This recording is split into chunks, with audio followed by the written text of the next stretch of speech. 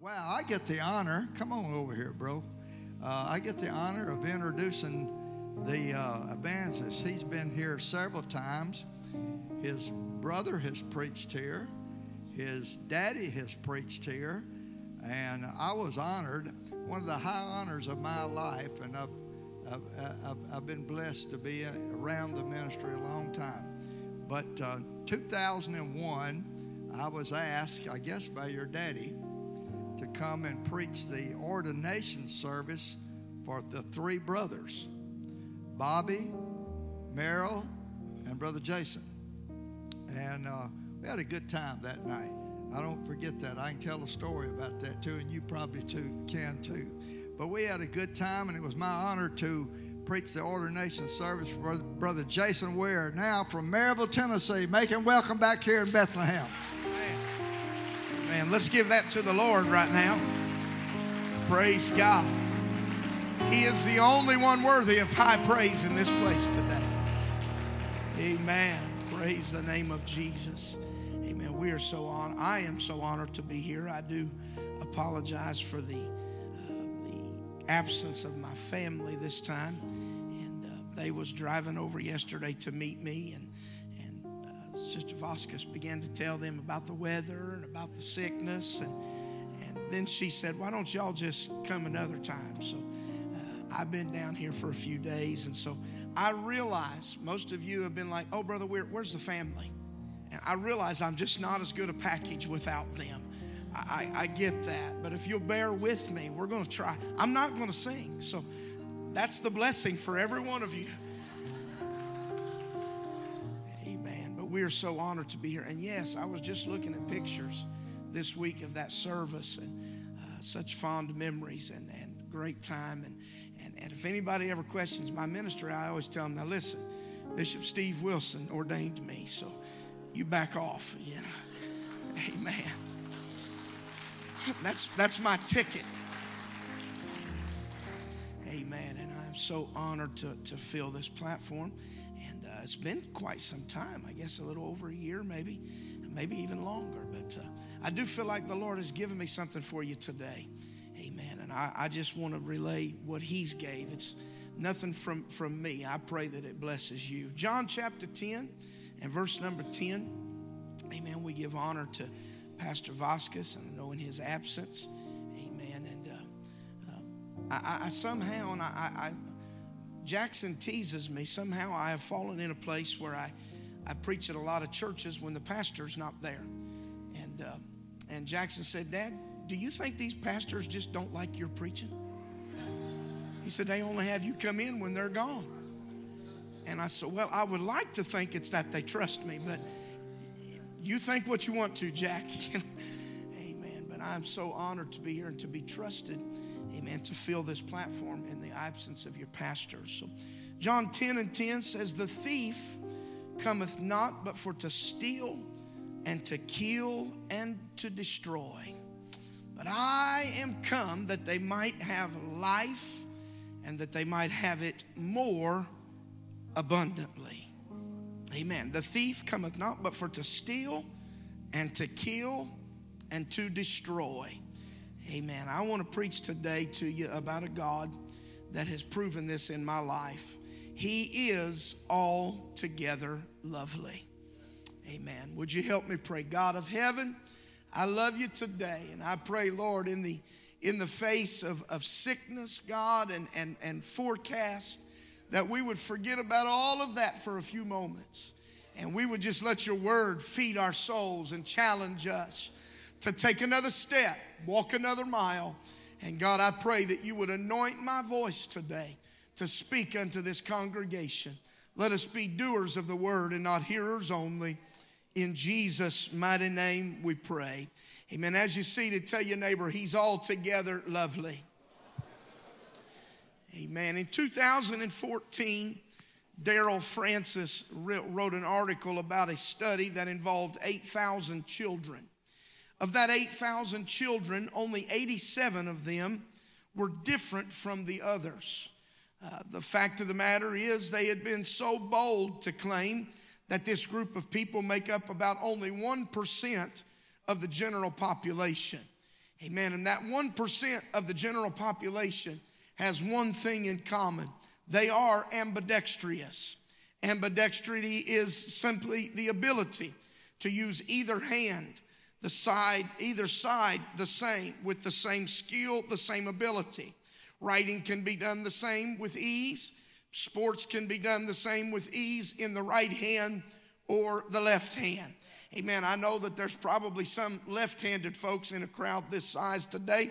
The good news is they say the left hand means you're in your right mind. So the opposite side of your brain controls which hand you use. So if you're left-handed, you're in your right mind. Us right-handed folks are the ones that's struggling. So, amen. The truth is that the general population typically is right-handed.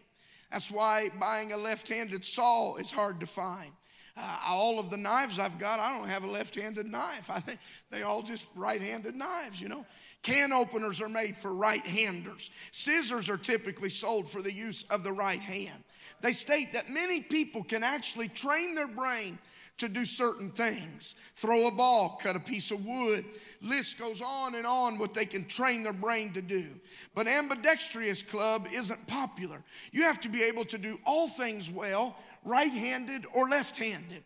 And I can tell you that you don't want me to do anything left-handed. I struggle to read my own writing with my right hand. And it definitely would not be good with my left hand. Amen. In sports, especially baseball, a left-handed batter is closer to first base by just merely steps. Those few steps give the advantage to that batter. In other words, if they bat left-handed, if they can, or they can bat right-handed, they have the advantage over the opponent. Amen. And I believe that somebody might understand where I'm trying to build the foundation today. I found this article very interesting. Amen. Just for a few moments as I read it, amen, Gary Thompson writes in this article, the advantage of fighting a southpaw or fighting southpaw, being naturally left-handed, is a very big advantage in the world of boxing.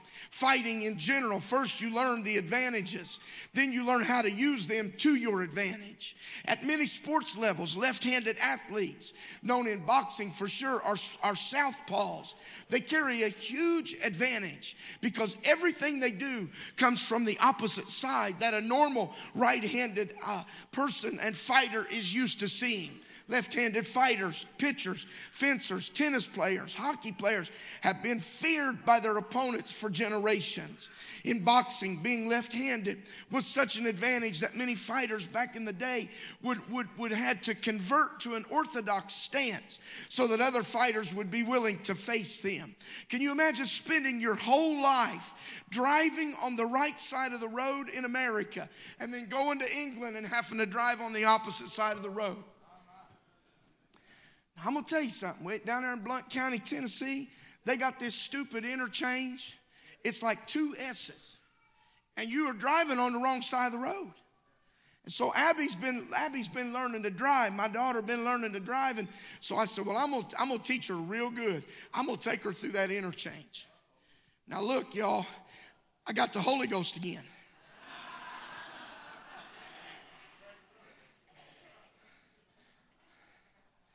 Got the Holy Ghost again because there's just something about being on the wrong side of the road, and especially when you're a new driver, it scared me. I said, Lord Jesus, help us now. Don't leave. Holy Ghost, don't leave this vehicle right now. Stay with us, God, and stay close to us. But can you imagine just changing everything the way you know it and doing it? Simply put, a southpaw has an infinite more experience against an orthodox fighter than we would have against a southpaw. Quite often their advantage of being a left-handed fighter allows them to win fights even though they may be slower, they may be weaker, and even less skilled. If you look through history, you can see some of the greatest orthodox fighters had their toughest fights against left-handed boxers. Amen. and other notable southpaws in the world of sports have made such treacherous and terrorizing impacts on their enemy. The theory is orthodox fighters are simply not used to throwing punches and defending punches against a left-handed fighter, because everything orthodox boxers do will be less effective against their enemy or their opponent. When facing them, orthodox fighters will throw punches with less accuracy, less power, and they're not used to throwing at different angles. I've come to tell you today, folks, we serve a God that is not just good on the right hand, but he's also good on the left hand. And when the enemy comes in and tries to throw at you and tries to defeat your family, we serve a God that is altogether lovely. He's able to fight when the enemy comes in on the left. He's able to fight when he comes in on the... He is a victorious God all the way around. Oh, hallelujah. Hallelujah. Amen. Oh, God, have mercy on us today. The only state, this fact, if a southpaw fighter is right hand dominant with a strong left cross, this puts the opponent in danger of knockout from each punch with the combination as it jabs him. I'm just throwing it out there.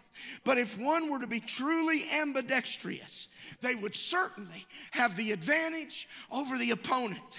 Amen. And you can hit the ground right now and understand that God is not just left-handed or right-handed, but we serve an ambidextrous Jesus that knows how to fight with both hands. He knows how to heal with both hands. He knows how to pick you up with both hands. He knows how to help your family, fix your finances, fix your emotions, and heal your body. Hallelujah. The thief cometh not but for to steal, to kill, and to destroy. The Bible's teaching us here that Satan is a master at stealing. He's good at stealing. He's good at being a thief. I'm thankful God got my mama saved, because my mama's family was a bunch of thieves, and I might have been good at it if mama wouldn't have got saved and broke that curse. I'm thankful for that today. Amen. But we got an enemy that is good at stealing your peace. He's good at stealing your joy. He's good at stealing your comfort. He's good at stealing your families and messing in your finances. He steals our peace, and he gives us an imitation of nothing more than depression. He steals truth, and he replaces it with a mere assumption. He's good at his job, but Jesus didn't stop there with just his description of the enemy. Amen. But I want you to know that he said, but I have come that you might have life. And I'm not just going to give you the opposite of what the enemy's given you. I'm going to give you greater than what the enemy's given you. I want you to have life more abundantly. Praise God. Hallelujah. We serve a God that is the great I am. Hallelujah. It's not the fact that our Lord is a southpaw or even a left or a right, but it's the reality that on every side we have a God that is omnipresent. He is the ambidextrous Jesus. He is good all the way around. One scripture said it like this. Amen. His mouth is most sweet. Yea, he is altogether lovely. He said, I am come that they might have life and that they might have it more abundantly. When God is fighting for you, you always have the advantage. Hallelujah. He's not like you and I, where we would favor a side more than the other. Amen. If I'm watching sports, I pick my side, and I favor that. If I'm anything in life, amen. And most people are like that. They favor one side or the other. And we talk about our right hand and our left hand. If you're right-handed, you're going to favor that right side. If you're left-handed, you're going to favor that left side. Amen. It's a level of cross dominance. When you are ambidextrous, you have the ability to be good on both sides, favoring one hand for certain tasks, even if it's not the dominant hand. And among the group of those people who use both hands, they are even finer in distinction. Amen. But ambidextrous can use both with ease.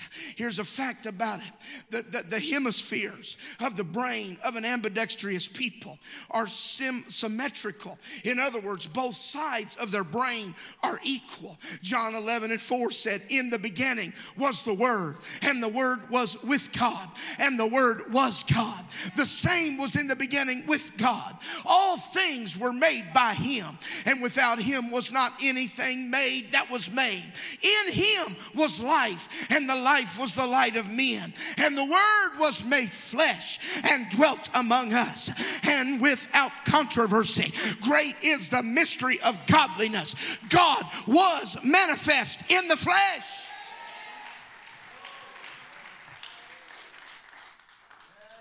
I am Alpha and Omega, the beginning and ending, saith the Lord. Now this is the most awesome thing I find that Jesus says to us. He said, the Lord which is, which was, and which is to come. I believe He is the God that was. And I believe He is the God that is to come. But when I'm in the middle of a battle, I got to believe that He is the God which is. Because sometimes when the storm comes in, it's easy to forget about the God that was and the God that is to come.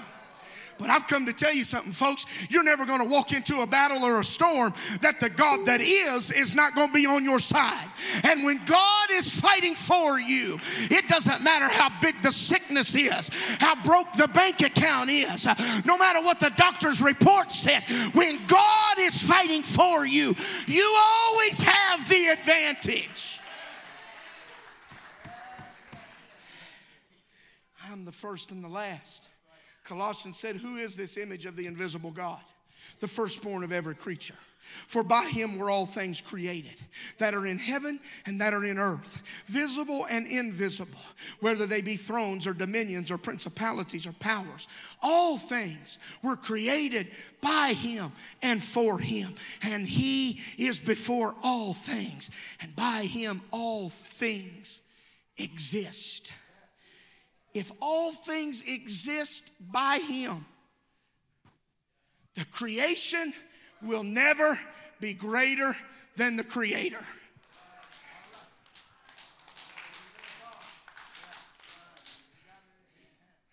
So the enemy exists by Him.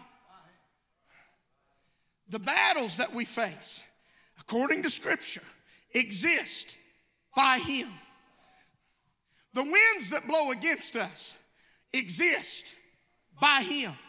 And if He created the enemy, He created the battles, and He created the winds.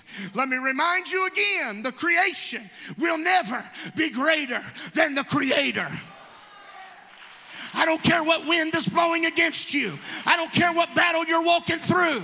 I don't care what storm has come against your life. The creation is never The Creator is about to finish your story. The Creator is about to fight your battle.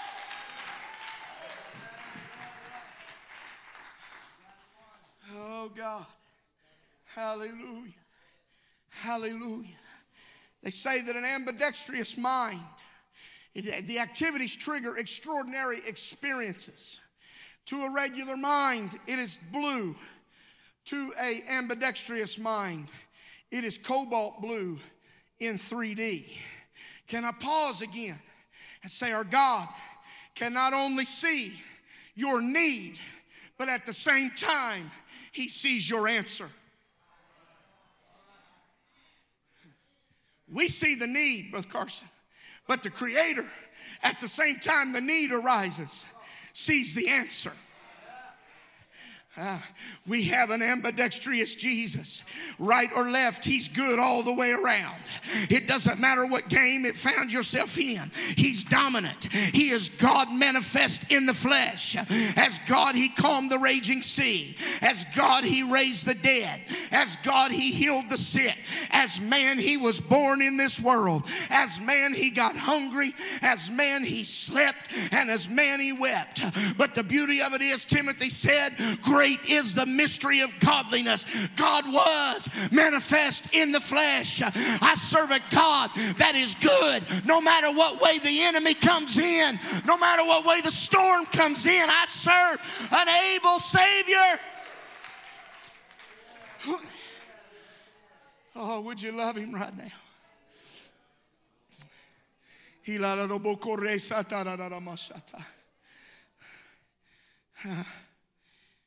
Biblical times, right or left, we're not just referring to the sides of a body, a person, a place, or a thing, but it was also a direction.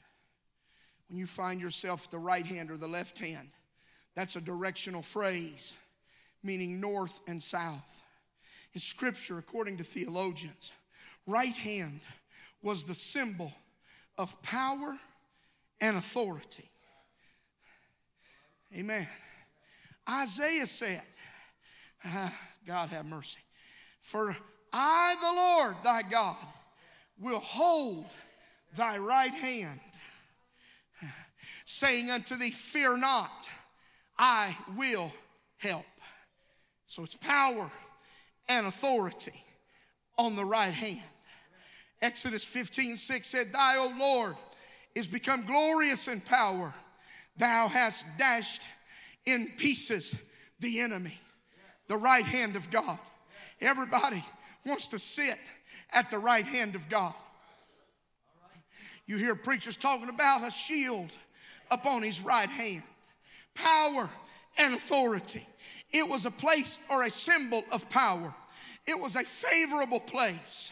Psalm 16:11 said, Thou wilt show me the path of life.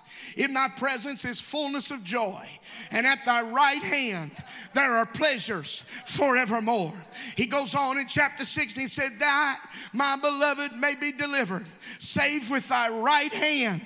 And hear me, Psalm 63:8. My soul followeth hard after thee, thy right hand upholdeth me.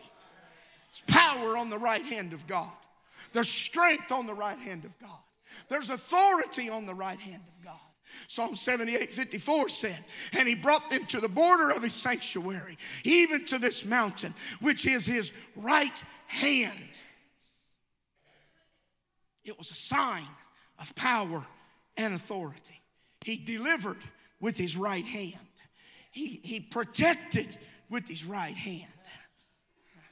I was reading, I wish I was as good as Jeremy Lang at spitting and hocking all that Hebrew and all that stuff. But I was reading this week in a Jewish encyclopedia, in performing the temple ceremonies, the general rule is that every turn must be made to the right of the way. One of the priestly disqualifications was being a left-handed priest. You couldn't be a priest if you were left-handed, because everything in setting up the tabernacle had to be done with right-hand turns. Now, something about this gripped me. Jesus was our high priest, and he wasn't after the order of the Levitical priesthood. So many times in Scripture, the right hand is identified with power and authority, and I believe that. According to a Jewish encyclopedia, etiquette commands that the most prominent person sit or walk in the center. The next in rank is at their right hand, and the third in rank is at their left hand. The bride is placed on the right side of the groom. Solomon placed a seat next to him on his right side, and that is where his mother sat. The right eye was the most important and the most vital member of the body. Nahash, the Ammonite, as a reproach upon Israel, he purposed to put out the right eye of all of the men of Jabesh Gilead. When the priest would do a ceremonial cleansing of the leper, he would put some of the blood of the sacrifice on the right ear of the leper, right thumb of his right hand and the big toe of his right foot. And the priest would take his right hand and sprinkle oil on the altar. According to Scripture, upon his right hand, he sustains us. With his right hand, he brings us through. At his right hand, there are pleasures forevermore. But the question must arise, if we are serving an ambidextrous Savior, that would mean that he has to have the same ability that his right hand has on his left hand. The right hand was dominant. It was power and it was authority, and established through the symbol. Using his authority and power was always done with the right hand. I realize that I might be off on a goose chase today, and some of you thinking, what's this preacher trying to preach to me? Amen. And I realize that. Amen. But if you'll remember Ehud, he stabbed the king with his left hand. Symbolically, the right hand points us to his power and his authority. But I'm going to show us something today. Job had a revelation from God and of God. Job was a man full of trouble, full of trials, but he had this to say about God. On his left hand, he doth work.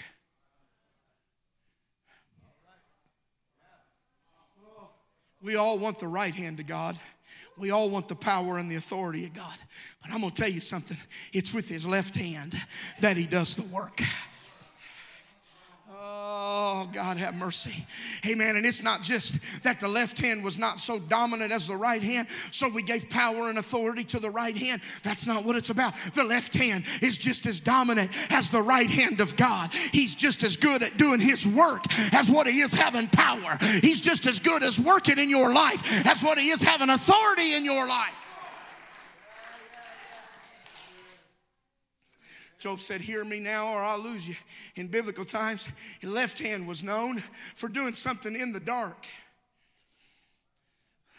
Stay with me. You didn't want others to know what was being done. It would catch them off guard. What in the world does the left hand symbolically and biblically point us to? Behold, I go forward, but he is not there. And I go backward, but I cannot perceive him. On the left hand, where he is working, I do not behold him. He turns to the right, and he said, but I do not see him. But then Job says this, he knows the way that I take. And when he hath tried me, I shall come out as gold. Job said, you got to understand something. Just because I can't see him doesn't mean he's not working. Just because I can't find him doesn't mean he don't still have authority. I've come to tell somebody that's in a dark trial, God's still working. Somebody in sickness, God's still working. Just because you don't see it don't mean he quit working.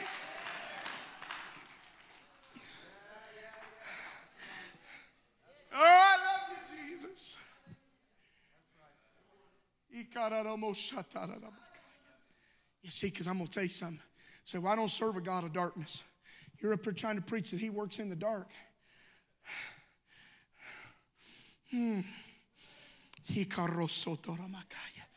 God does his best work behind the scenes.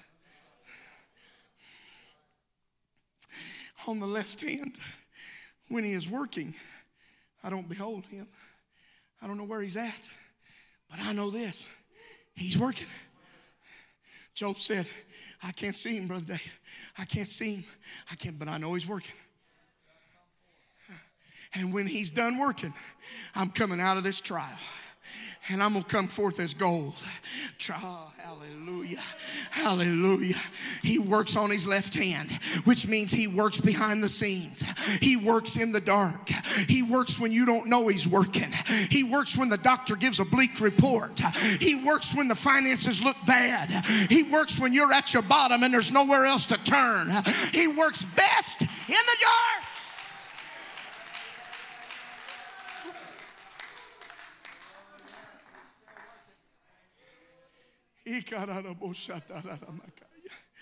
So, Brother Weir, it's dark right now. You ought to thank God, because that means he's working. When I was in high school, it's been many years ago, they still taught trades in high school when I was in. And I wish they'd do that again. I took printing class, and I even went into printing for a few years. But in that day, we didn't have all the digital, all the computer, all the fun stuff. So we had to make the picture, make the design, and then we had to get a photo of it, and then we had to go into a dark room. And we had to develop the negative, in which the negative would be placed upon the plate that was placed upon the press. And through the pressing, the finalized product would come out. But the finalized product and the product that was what we was ultimately trying to get to. You see, we weren't trying to make a plate. We weren't trying to make a negative. We was trying to get the final print. But none of it could be done without what was being developed in that dark room. Or folks, I'm telling you, don't you dare curse the darkness, because there's a left hand of God that's walked into your dark room, and he's developing some victory in you. And when the final product comes out, you're going to be like Job. I'm going to be like gold that's been purified. You know, they say, jewelers tell us that the way they know gold is completely purified is when they can look into the gold and they can see their reflection in the gold. Can I tell you, when God gets done trying you, when God gets done developing you, you're going to come forth as gold. You're going to come forth in the image of God. You're going to come forth. You're going to be a reflection of the King that brought you through. Serving ambidextrous Jesus. With his right hand, he's our strength. With his left hand, he's working things out. With his right hand, he defends us. With his left hand in the dark, behind the scenes, he's working when we least expect it. That's why the writer could write and say with such expectancy, weeping may endure for the night, but joy comes in the morning. He could say it with such authority because he knew, I've got a God that's working the night shift. I got a God that's working overnight. And he has not forsaken me. Would you love him for a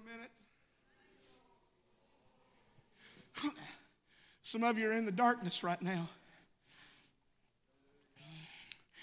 I've come to tell you, God's developing you. He knew that even in the night, he would be protected. But at the midnight hour, God would be at work. I want to tell you today, even though you might not be surrounded on all sides like you want to be, and the enemy's coming in like a flood, we serve a God who is all together lovely. He's good all the way around. He sustains you with his right hand, and he's at work behind the scenes with his left hand. So when you say, God is holding me and God's getting me through this, you better know that means God's carrying you on one side, but God's slaying the enemy on the other side. He's upholding you with his right hand, but he's defending and fighting for you on his left hand.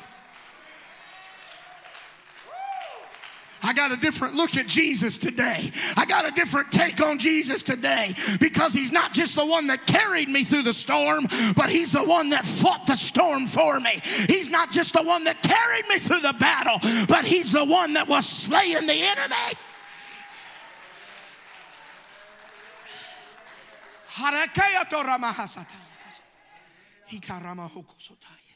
This hit me so late last night. The Bible says that the Romans were the masters in the art of torture. They could bring a person close to death. They could bring them to that edge where they would wish to die and bring them back for more.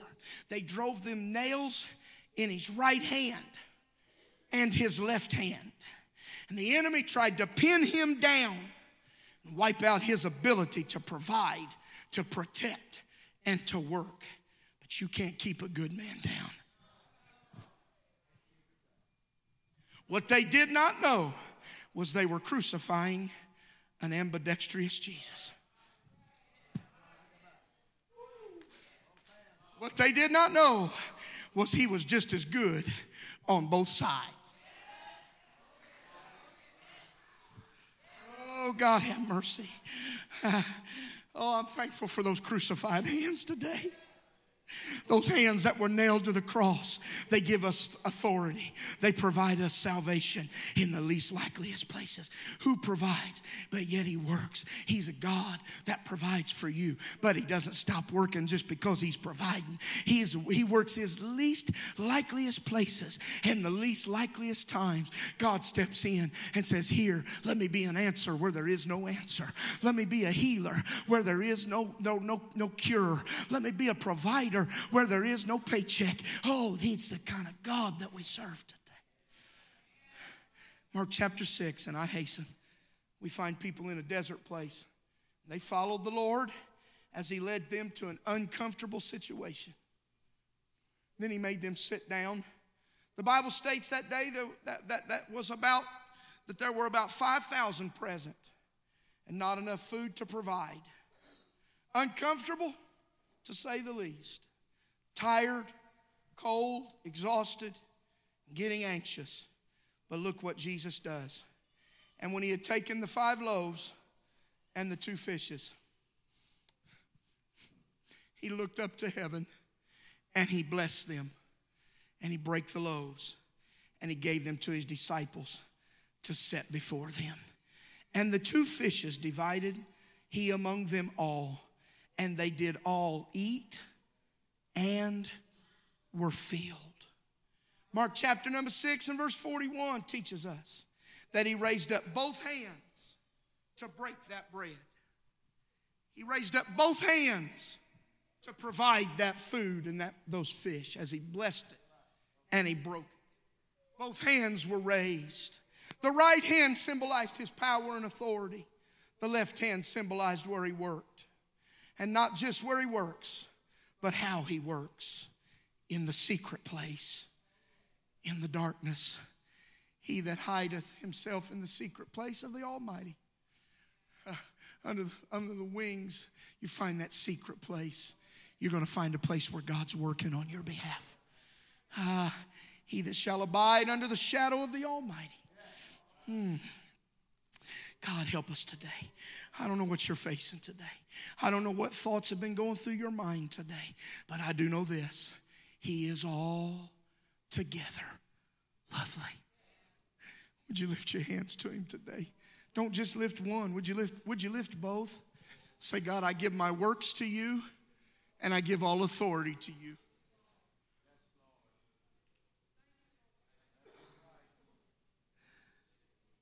I don't know everything you're going through, but this I do know. We have an ambidextrous Jesus. That simply means he's good at protecting, providing, and working with both hands. Peter was sinking, but he cried, Lord, save me. And the Bible states immediately Jesus stretched forth his hand. Now, I know, and we all know that Jesus could have just walked out there and picked Peter up. But the Bible wanted to teach us something, that there's power in the hands of God. We've heard it said my whole life, you put your life in God's hands. Put that situation in God's hands. What's that mean? Give him power and authority and let him work it out. Isaiah 59:1 said, behold, the Lord's hand is not shortened, that he cannot save. Neither is his ear heavy, that he cannot hear. A God that's altogether lovely performs just as well with both hands. He has just as much power in his right hand as he does his left. He has just as much ability to work with his left hand as he does his right. No matter where you are, no matter what you're going through, I challenge you today, put your hands in his hands, because there's something about it. Remember in the fight, or if you're up to bat, a person who's ambidextrous always has the advantage. They have a cross-sensory perception. It's a fancy word called synesthesia, which simply means ordinary activities trigger extraordinary experiences. I'm going to tell you something. What looks hard for us is easy for Jesus. And the ordinary, when Jesus puts his hands on it, becomes extraordinary. The natural becomes supernatural.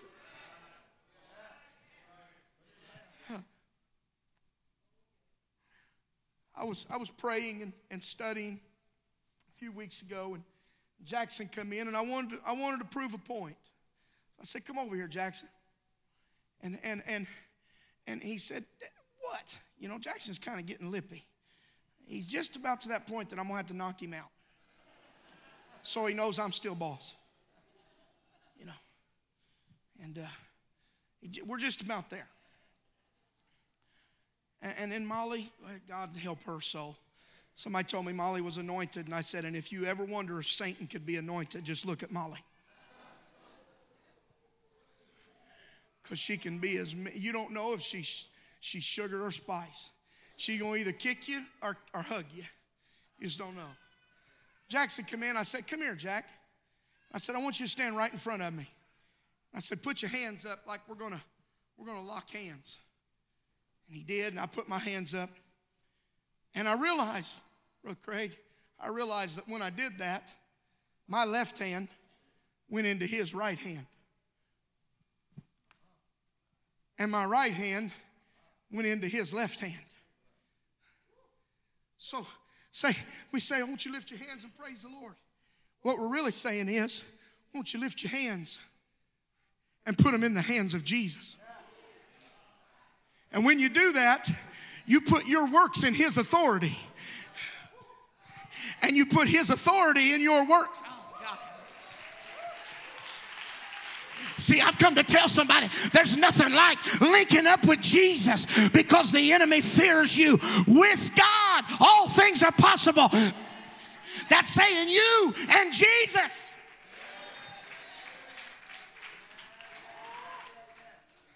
Stand with me today as the music comes. If you're going through a storm today, I'm going to tell you the answer. Surrender your power and authority into his works. And let his power and authority do the work in your life. Because I can't figure it out on my own.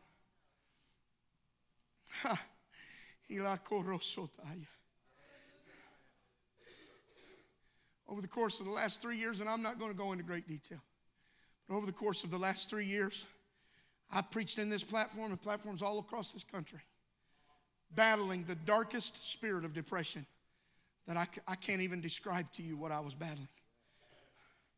I would leave here, we would get back to our evangelist quarters, we would get back to wherever we was at. If we went home, we'd get back, we was in a small quarters that was so graciously given to us by a pastor to live in when we resigned our church. And I'd get back to that quarters, Brother Bishop Wilson and my family would go to school, Sister Weir would go to work and do whatever, and I'd sit there in the darkness. I wouldn't turn any lights on, Brother Carson. I didn't want light. I was that dark spirit of depression, to the point that I was even researching ways to commit suicide and make it look like an accident.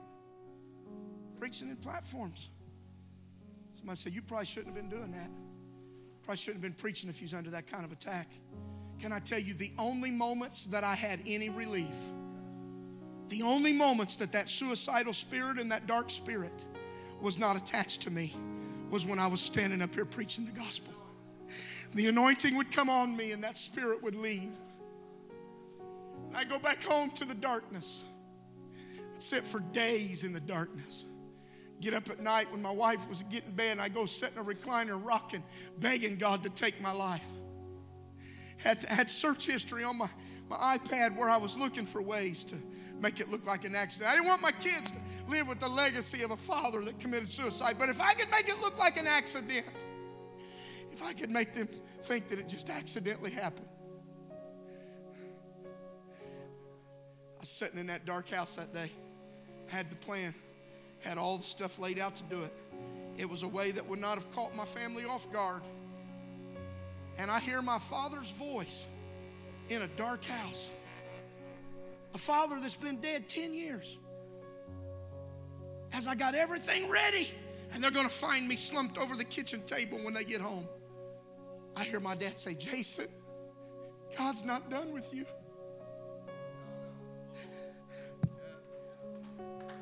I said, listen, I'm going to tell you how the enemy works. I said, I know I'm going crazy now. Dad's been dead 10 years. Ain't no way that was Dad's voice. And I raised the knife again, and I'm ready. And I hear, Jason! I said, God's not done with you. And as I listened, holding a knife in hand, Bishop, as I listened, I heard that voice transition. And it just transcended through different men of God who have made an impact on my life. And they were all saying, Jason, God's not through with you. God's not through with you. And finally I heard the voice of my pastor. And he said, Jason, put it down and pick up what God called you to do. And it was at that point that I surrendered my power. And I surrendered my authority. And I let God work in the darkness. I'm talking about a spirit that was so dark, folks, that I sat across the table with pastors, and it's a wonder that they didn't think I was high on drugs because I couldn't even look at them. I didn't have anything to talk about. That spirit had attached to me before I could even get in my car and go to a restaurant to eat. But somehow, in one moment, in the darkness, the left hand of God and the right hand of God reached down into that room. And I can preach to you today because of an ambidextrous Jesus. I wonder if there's somebody that serves a God that's altogether lovely. Would you reach for him right now? If you're in the darkness, you ought to be at this altar. If you're in the darkness right now and you're in the storm, maybe you've encountered some of those dark voices. You've encountered some of those spirits of attack. And say, well, if you trusted in God, you wouldn't have depression. I'm going to tell you, your brain's an organ just like your heart's an organ. And it can fail you just like any other organ in your body. I love God and I trust God and I have 100% faith in God. But what I went through was very real. And what some of you are facing today is very real. But I've come to just prophetically say, God's not through with you. Would you just come put your hands in his hands? Maybe some of you that's not going through the darkness and the storm can come up and lay hands on these that have stepped out. You're not weak because you've stepped out today. The strongest thing you'll ever do is admit that the enemy's been fighting me, but I trust in God. I trust in God. He's altogether lovely. He's good on every side. He's good on every side. I'm going to tell you, the spirit of suicide is about to lift off of somebody right now. Your husband, your wife didn't even know you was feeling it, didn't even know you was going through it. But God's about to lift it off of you right now. In the name of Jesus, I command it to go back to darkness from whence it came.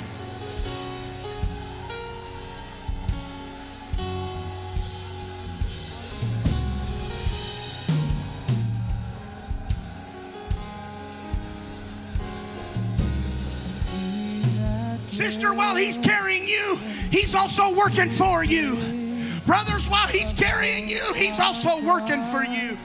Shall abide in the shadow of the Almighty,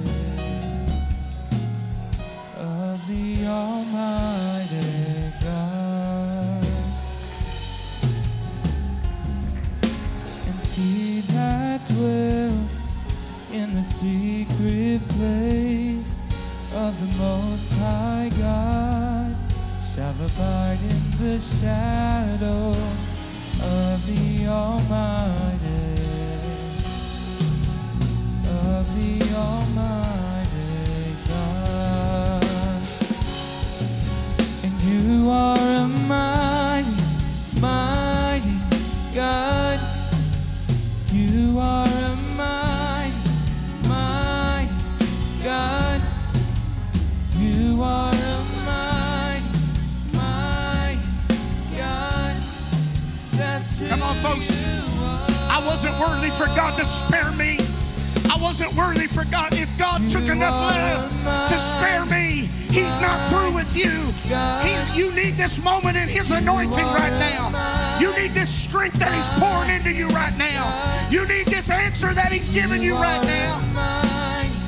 My God, that's who you are.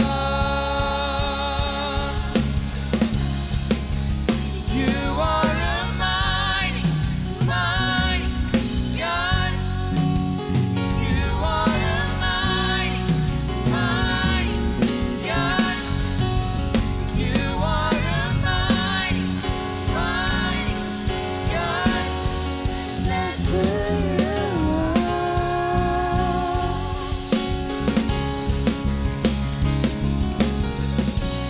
You make ways out of no way, and you're still performing miracles. You're the author and the finisher. That's who you are. That's who you are.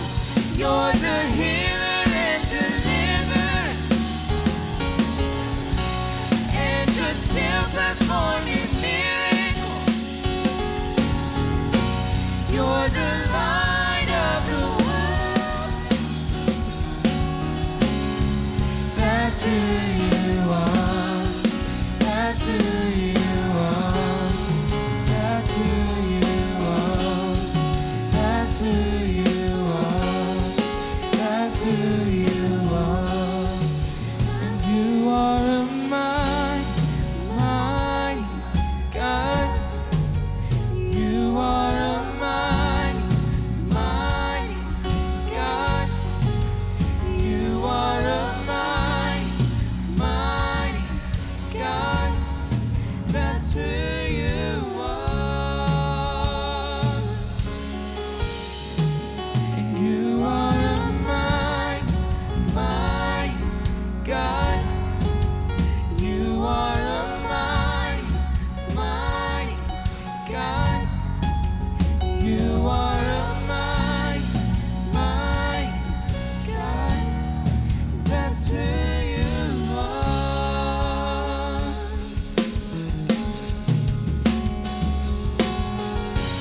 You make ways out of no way, and you're still performing miracles. You're the author and the finisher. That's who you are. That's who you are. You're the healer and deliverer, and you're still performing miracles. You're the light of the world. That's who you are. That's who you are. That's who you are. That's who you are. That's who you are. That's who you are.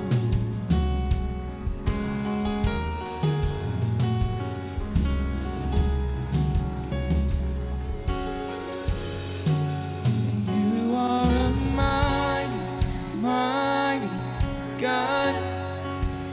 You are a mighty, mighty God. You are a mighty, mighty God. That's who you are. You are a mighty, mighty God. You are a mighty, mighty God. You are a mighty, mighty God. That's who you are. You are a mighty, mighty God.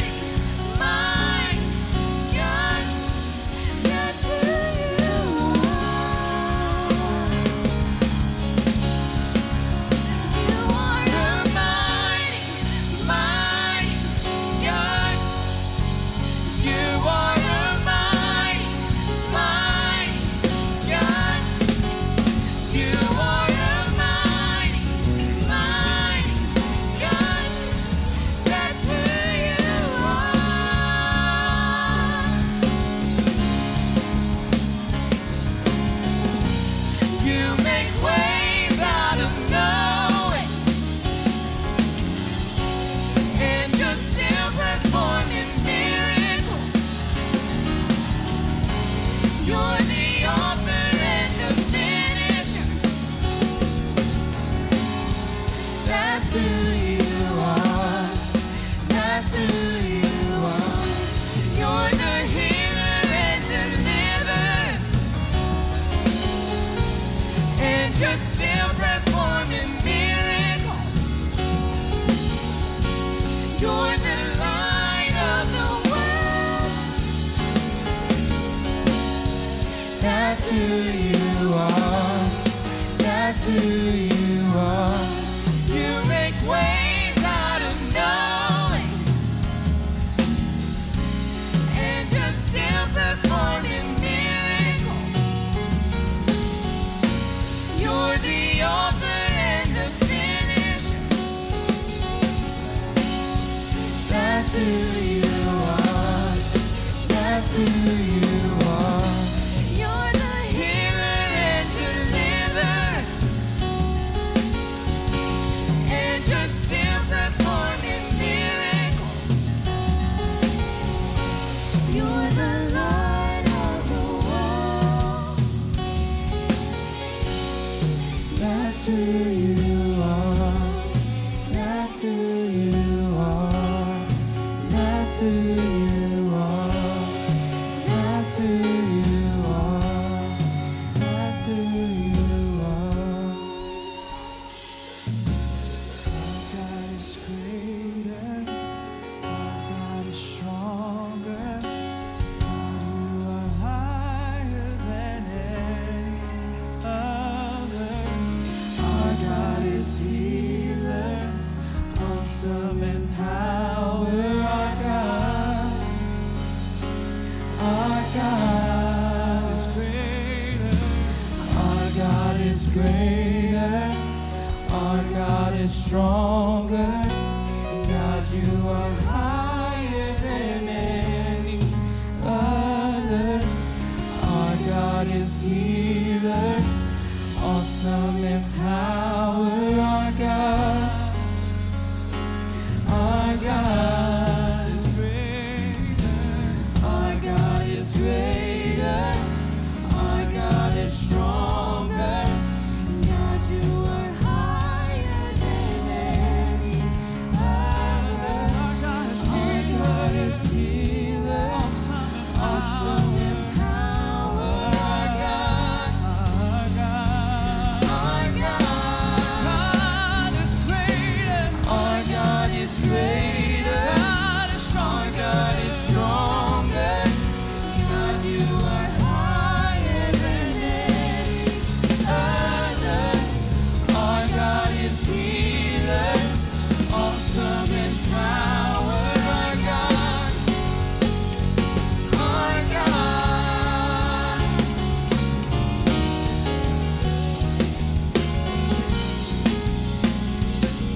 Aren't you grateful we serve an altogether lovely God today? I know I do. It ain't always, I'm always together, but God always seems to find a way to put me back where I need to be, right? Amen. Thank you, Brother Weir, for that phenomenal message, bro. Such a timely word we received today.